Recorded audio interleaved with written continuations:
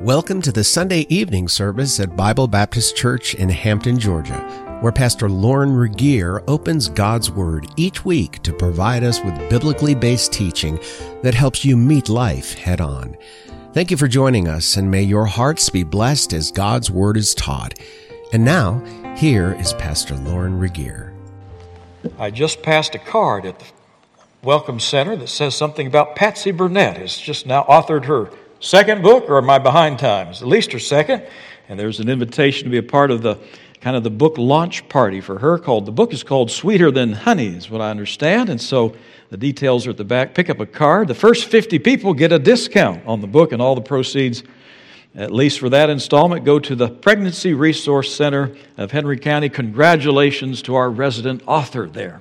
If you have your Bibles this morning, please go, or this evening, that's what we're at, this evening that is, let's go to Matthew chapter 8. The topic tonight is biblical friendship. We'll get started on a series of evening messages that I trust will help us develop deep and abiding friendships the way God intended it. Henceforth, the Lord would say to His disciples before He would leave for heaven, He would say, "Henceforth I have called you friends." What a great statement it is in John chapter 15 and verse 15. Now, you're finding your way to Matthew chapter 8. I want to ask you a question. Be a little more conversational tonight. And that is, what is the best thing a friend ever did for you in your whole life? Can you think real quick with me? What's the best thing? Now, we don't have a mic to run around tonight, but if you've got something just brimming in your heart about something a friend did for you that was outstanding, and you remember it, it's marked you. What's the best thing a friend? Raise your hand. I see Helen. Helen? Discipled me. Okay, that's a great answer. I'll try to repeat so folks that may be listening can understand. So Helen says, disciple. That's a great treasure, isn't it? That someone would love you enough to spend time in the Word with you to get you on your way. Sarah?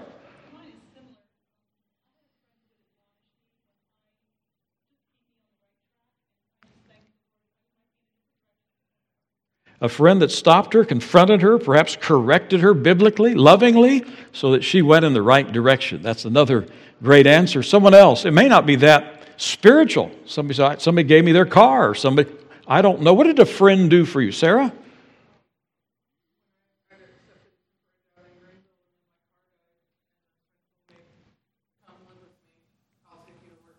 Yes, a good Samaritan, right?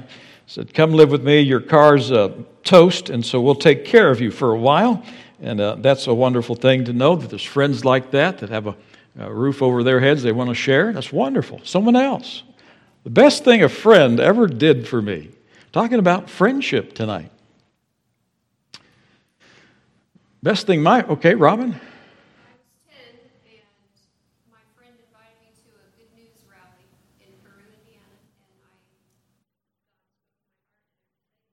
Amen. A friend that cared about your soul. I've always been saying, when I tell her testimony for her, I always put her at age 11, so she corrects me. I was 10 when my friend invited me to that Baptist youth rally, and I got saved. What a great friend that is.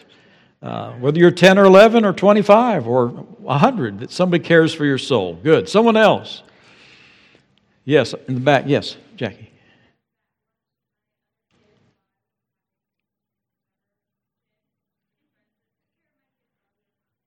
Friends that watched your children while you were having more. That's good. It is great. Some of you young mothers know about that. Having a babysitter is just a great relief sometimes, right? Yes. He married me. I was going to say that about Robin. You beat me to the punch. Good friend said yes, or will you? Yes, that's great. Amen. These have been good answers and good indications of true friendship. From Matthew chapter 11, we do notice that there are levels or tiers of friendship. We'll look at this just for a moment and draw some conclusions tonight about biblical friendship. Matthew chapter 8, the Lord has been sharing a seminar by the seashore, and then He begins to take off and depart. It says in verse 16, Matthew chapter 8, when the evening was come, they brought him many that were possessed with devils. He cast out the spirits with his word and healed all that were sick, that it might be fulfilled, which was spoken by Isaiah the prophet, saying, Himself took our infirmities and bare our sicknesses. Now, when Jesus saw great multitudes around him, he gave the commandment to depart to the other side. You remember the story of Jesus on the stormy sea, right? A certain scribe came and said unto him, Master, as you're leaving, I would like to follow you wherever you go. And Jesus saith unto him, The foxes have holes, the birds of the air have nests, but the Son of Man hath not where to lay his head. Well, that somewhat stymied that man's desire. Another of his disciples said unto him, Lord, suffer me first to go and bury my father. I'm sure the boat at this time was being loosed from the shore. And Jesus said unto him, Follow me. Let the dead bury their dead. And when he was entered into a ship, his disciples followed him. You see levels of friendship here, don't you? You see those who came just looking for a miracle, to be fed or to be healed. Those might be considered fair weather friends. Others went at least to the bank of the shore and said, Lord, we want to come with you. And the Lord almost in a harsh, Lord's never unkind, but in a seemingly unkind way said, wait a minute. Let the dead bury their dead. Let someone else take care of your father. You come and follow me. If you want to follow me, it's time. Get in the boat with us. And they were turned aside by that. It seems almost rude or unkind, doesn't it, to make friendship with God seem so, at least in this context, so exclusive, so single-focused. Do I have to make a decision? The Lord almost draws a line in the sand there of the shore. Interesting how abrupt the next verse is, verse 23. And when he was entered into a ship, his disciples followed. His disciples, his truest friends, got in the boat with him, those he had, of course, chosen as his own personal disciples. Other accounts say they were with him, with that boat, other little ships, but we don't hear anything about those, at least that night, crossing the sea with the Lord. It was just as if the Lord and his close circle of true friends made the journey across the Galilean Sea. Well, we were in Israel a couple summers ago, and it was interesting that we stopped at the museum, which is by the Sea of Galilee, and they had a really dry year one year, and there was an exposed ship from the time period in which Jesus lived, and so they carefully dug it out of the mud and restored it and put it in the museum. Sometimes as a child reading these stories, I think of a ship being a huge vessel. This boat wasn't that big at all that Jesus and his disciples got into. In fact, when his 12 got in the boat with him, it was a full boat. Now, certainly the Lord perhaps could have taken those who were truly committed to following him, but his disciples, his truest friends, followed him. It was this group of people that later, in John chapter 15, as I mentioned before, the Lord would go to heaven. He looked at them and said, Henceforth I call you no more servants, for a servant knoweth not what his master or his Lord doeth. But from here on out I call you what? Can you imagine that moment when the Lord of glory looked at them, his disciples, and said, I call you my friends. I want to ask you to raise your hand if you have at least one good friend. Someone said the quality of our life is determined by the quality of our friendships. And to live life without a friend is to not live at all. Do you have a great friend? Even one? Let's turn the coin. Are you a good friend to anyone at all? Think about that. Henceforth, I call you no more servants, for a servant is unaware of what the Lord does, but I've called you my friends. Now, why do you suppose it is that the Lord looked at his disciples and said, I'm calling you from this point on, my friends? Well, he answers the question, doesn't he? He says, I'm going to divulge to you my plans. I'm going to tell you all about my plans. A transference of information makes you a student. A transference of time makes you a disciple, but a transference of a plan makes you an insider, a true friend. That's what we talked about this morning. The wisdom of God spoke of God's eternal plan, evidenced in the gospel. God is here, and God came to... It wasn't just that He needed 12 men to follow Him all over the place for 3 years and then say goodbye. He was divulging to them a plan that they would be really the point men for the dispensation of the church, by which He would reveal to the world that He was really here to effect redemption for all and rescue His bride. And then He wanted to bring us to heaven, to His home. That's the plan. And He was saying, men, you're the first ones to know of this. It's not over at the cross. I've got a plan for you. And my plan is to bring you to my home, to be where I am. That's a true friend that will divulge to you his plan. I love the story about a homeless man by the name of Howard. I don't read long illustrations often from the pulpit, and this one isn't that long, but I clipped it from a magazine, and I want to read it to you because the topic of friendship is important in this little story by Ted Brooks. Bad luck, he said. The light turned red, and I was trapped standing at the corner. I prayed for it to change quickly because he was standing too close to me. Can I have something for my file, mister? He asked. This one had to be a crazy man. No doubt about it. The grimy box under his arm gave him away. Crazy people always carry something, usually a shopping bag with handles pushing a cart somewhere. Busy cities, they can be unstable, but this guy looked pretty safe. Sorry, I've got no money, I repeated, telling the old lie that came out almost automatically.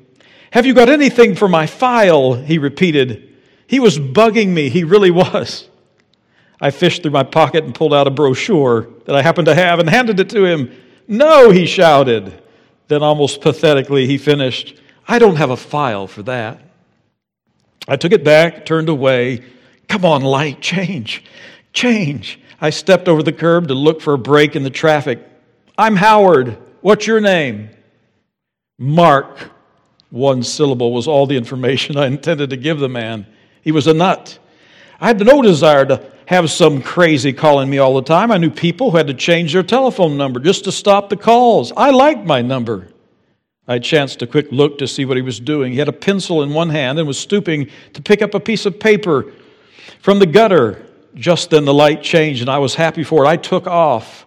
Halfway down the block, I slowed down and looked back. The crazy had just closed his box and began to look around for a new victim.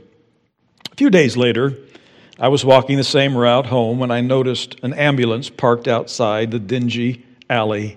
I joined the crowd of onlookers. Two attendants in white jackets wheeled their stretcher out of the alley. It was that crazy man. His face was showing, so I knew he wasn't dead yet, but as the attendant shut the door, I could tell by their conversation he wouldn't stay uncovered for long. A policeman raised his voice and asked the crowd, did anyone know this guy?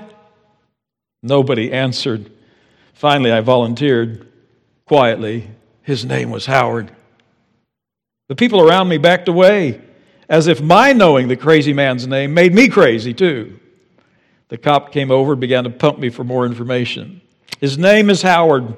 That's all I know. Well, at least there'll be a name for the headstone. Thanks for your help, sir.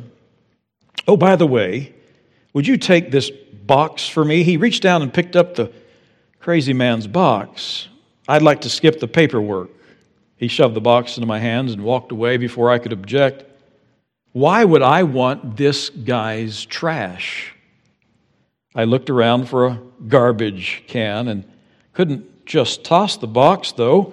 Maybe it was the stories I'd heard of millionaires who live like bums, or perhaps it was my slightly misguided sense of loyalty to the human race. Whatever it was, carefully I opened the grimy box.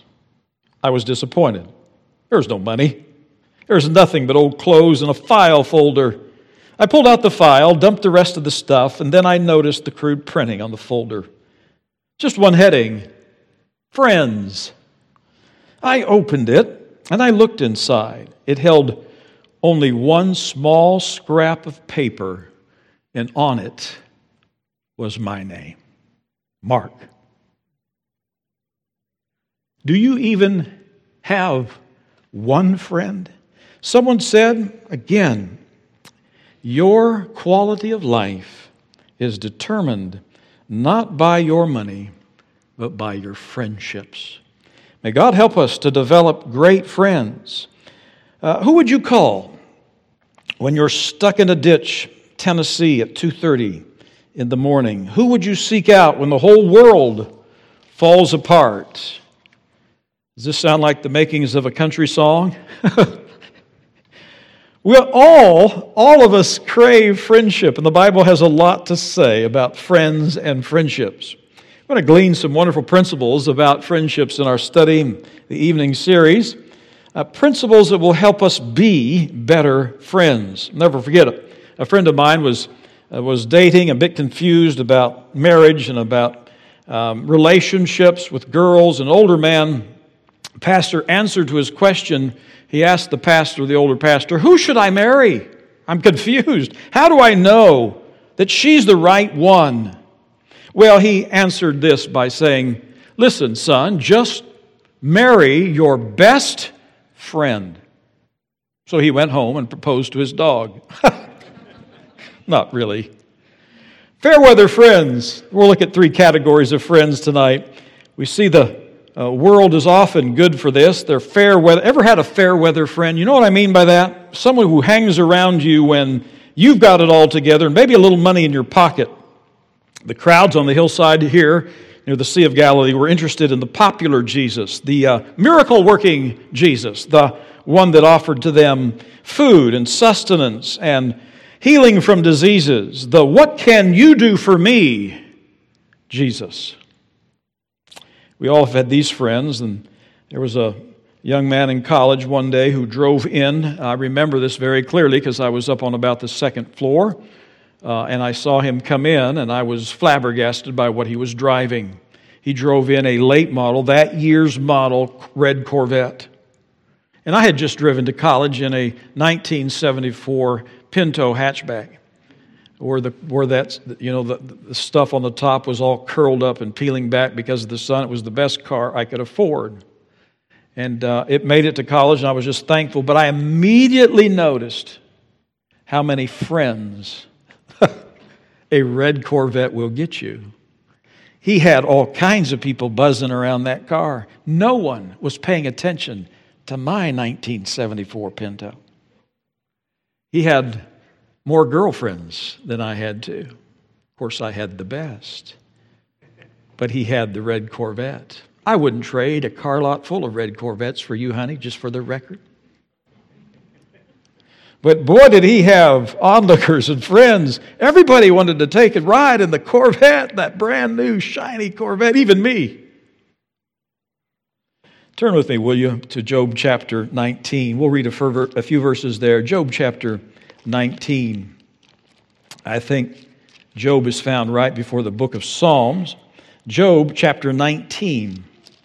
You know what? Job had it all together. He was really on the town council. Job 19, he had 10 wonderful children. He was well respected, large crops and large bank account, no doubt. He was really an official in his town, and yet God, as you know the story, changed his circumstances dramatically. And what happened, of course, his wife turned her back on him, and even he sensed that God himself, verse 6, know now that God hath overthrown me and hath compassed me with his net. I don't know if you've ever felt that way, that even God has turned his back on you. Well, verse 19 gives us a picture of what fair-weather friends do. All my inward friends abhorred me, and they whom I loved are turned against me. My bone cleaveth to my skin, and my flesh, and I am escaped with the skin, or that's where that phrase comes from, the skin of my teeth. Have pity upon me, O ye my friends, for the hand of God hath touched me. May I challenge you tonight, to run to and not away from your friends in their time of trial. Don't go deaf to their cries or blind to their needs.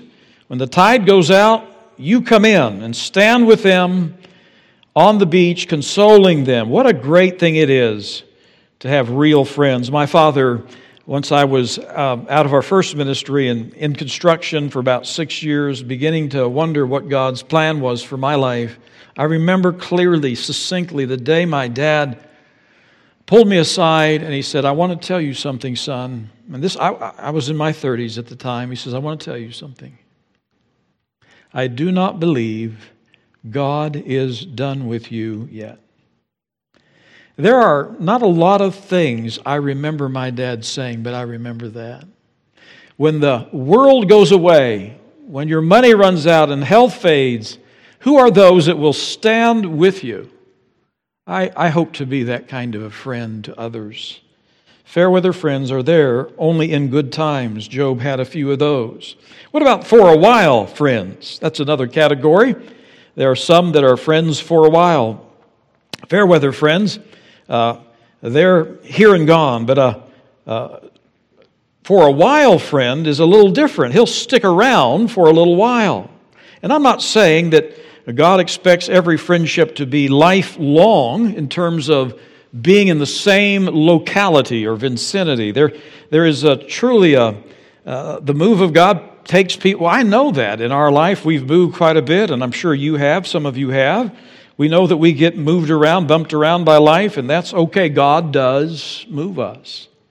But a for a while friend will often come just for a little while. I've used to keep a list of people that had come to the ministry and left this ministry with really what I would consider no good reason. Finally, I quit counting. God kind of nudged me and said, "Why are you keeping that list? It's not important anyway." For a while, friends. Have you had any in your life? Come, stay a while, then move away. Often leaving without a good reason. Maybe they're upset, bitter. They've been scolded or they've been upset, bumped out, gotten crossways in the saddle, as they say. Listen to Proverbs 25:19. Confidence in an unfaithful man in a time of trouble is like a broken tooth and a foot out of joint. Isn't that interesting? Confidence in an unfaithful man is like having a toothache. Have you ever had a friend that gave you a heartache? Just broken heart. There for a while, Paul had a lot of those. Came and served with him a while and then disappeared like a Bedouin into the evening sun.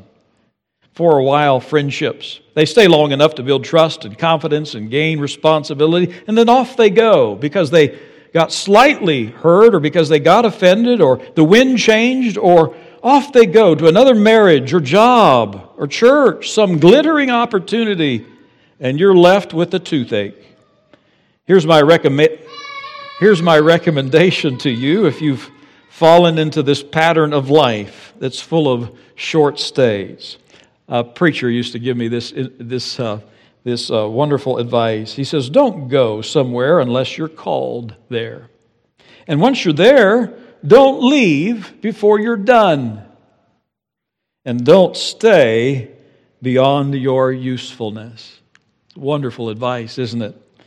I think short-term ministries often short-circuit long-term results.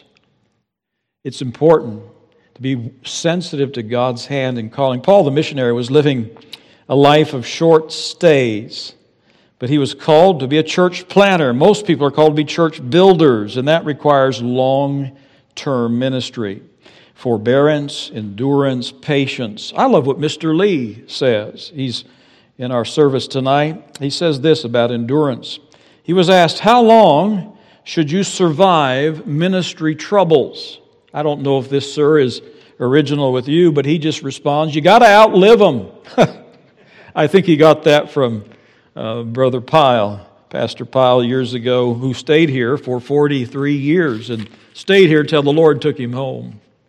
That's not always going to be everybody's testimony, but in 2 Timothy chapter 4, 9 and 10, we read these words, "Timothy," and this is not the only time, in the last chapter of the last book that Paul writes, he says this, Timothy, would you please come as quickly, do your diligence to come shortly unto me.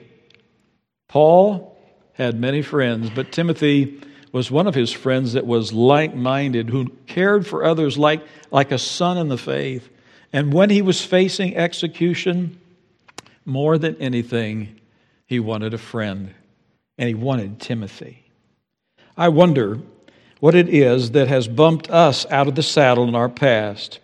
And I think of Paul's word about Demas. Timothy, you do your diligence to come unto me. Why? For Demas, remember that name? Demas has forsaken me, having loved this present world, and has departed unto Thessalonica. For a while friends come and go, and whether it's a disagreement or distance or difficulty or just disengagement of the friendship, they slip away. And even after there's been an investment, perhaps, in a discipleship, pray for pastors. Would you do that? Put that in your note. This is perhaps their number one heartache. We get letters from missionaries all the time, brokenhearted over some student in the faith, some young disciple that they were honing to take a church plant, and all of a sudden, they're gone, chasing some dream or falling into sin and no longer there. This is the preacher's number one heartache. And it's probably the missionaries as well. Complaint, missionary ministry dropouts. Pray for marriages. Too many people marry for better or for worse, but not for good. Just determined that we're going to stick it out. We're not going to use the word divorce. The best way around a problem is to go through it, hand in hand, together. Don't be a for a while friend. Job had fair weather friends. Demas was a for a while friend. But let's talk as we wrap things up tonight about faithful friends. Would you please finish this verse? A friend loveth at all times, and a brother is born for adversity. We could have testimonies tonight, couldn't we, about the way you've been a good friend to someone else. We could have testimonies about how you've stuck it out and how you've perhaps helped a friend through a difficult period of time. 1 Samuel 18, 1 through 5, we'll not go there tonight, but there's the wonderful account of the friendship between Jonathan and David. Of anybody, Jonathan should have been the most offended by this new relationship. David shows up after killing Goliath, and he is the talk of the town, and Jonathan is supposed to be the next in line to be the king. But Jonathan, demurely understanding God's anointing on the life of David, stepped back and decided instead he was going to be, the Bible says they were knit together in their hearts. The Hebrew kashar, to tie or to be bound together, glued almost. Jonathan should have been David's arch enemy, the successor to his father's throne, but their friendship, I tell you, it's a wonderful study. We'll probably touch on it in our series of friendship. But their friendship was marked by not only a common mission as soldiers, but a mutual kindness, courtesy, loyalty, openness, sacrifice, and a shared commitment to God. These two guys were just great buddies. And it was based around their purpose in life and their common interests and their love one for another. Faithful friends, more than anything else, build loyalty. You say, Pastor, how should we build our church? May I encourage you to be a great friend, not just to the newcomers and visitors, but just build friendships. I was talking to a former Marine. I guess you're not supposed to call them ex-Marines, but a former Marine. And he shared his testimony. He was saved, but he says, you know what I miss most about my past? He says, and he was sharing this in a church context. He says, I missed the bar. And everybody's eyes got real big. What do you mean? Don't say that in church.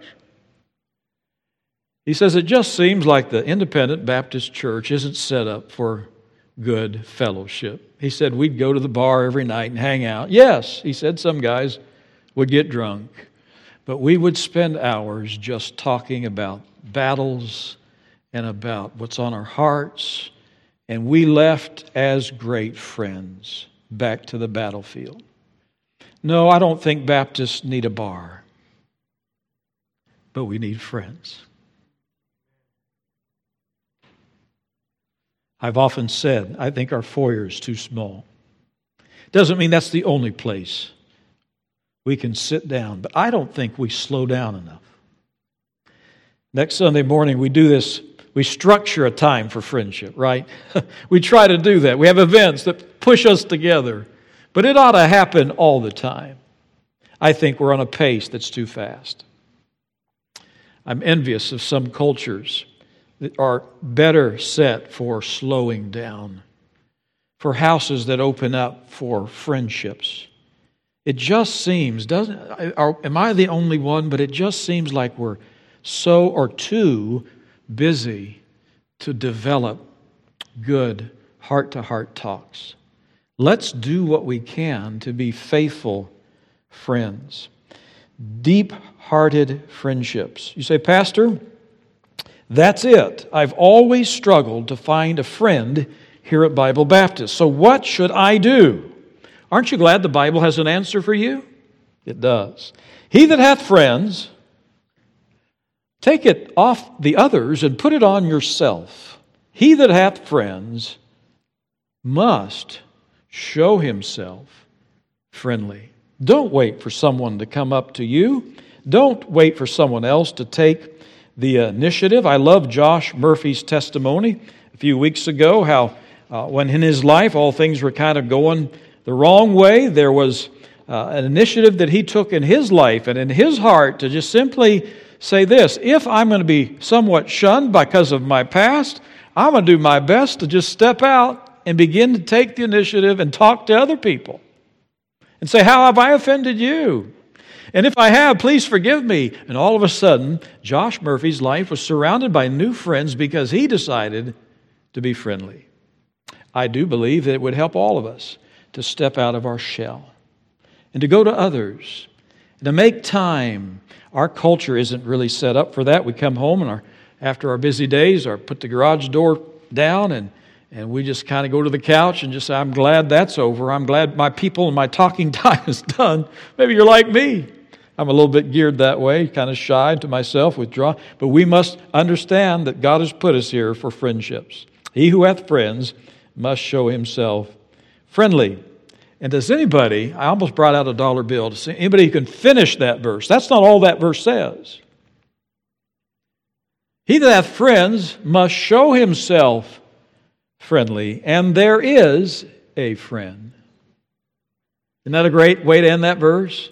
There's a friend that sticketh closer than a brother. Speaking of the Lord, we can't end a sermon without mention of our perfect friend. In that boat, of course, there were the close friends of the Lord, the true disciples that decided to leave the bank and leave the shore and get in the boat and go with the Lord into the storm. But there was one in that boat, the only one that's ever qualified as the perfect friend. You and I were standing on trial, condemned to die, without an advocate, without a friend, without bail, without hope. And then in loving kindness, we had a friend show up. Jesus, our advocate, came. We looked around, withering before the holy judge, the Father who held out a list of our trespasses. Guilty, we cried, guilty, guilty as charged, guilty of all. For he that offends in one point is an offender in all. Then a voice of mercy whispered, may I say a word on your behalf? I turned along with you and saw a nail-pierced hand.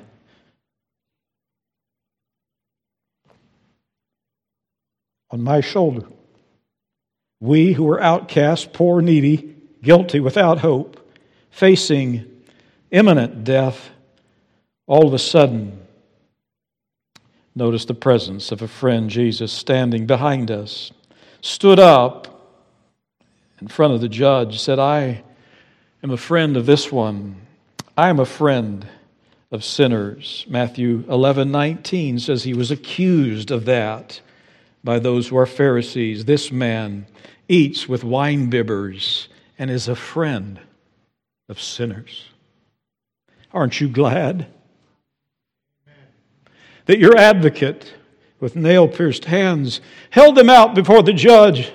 It says, this one deserves to die, but I paid in full. Look, see my head, my hands, my feet. I'm a friend of sinners. Though the enemy of the state, that's me, has done much wrong and done great violence to the law, and his thoughts and deeds mark him as the chief of sinners, I wish not only to advocate for his release, I've come to pay his penalty in full. Lay no charge, lay no condemnation, no captivity to his account, no more blame to his name, for I have loved him with an everlasting love.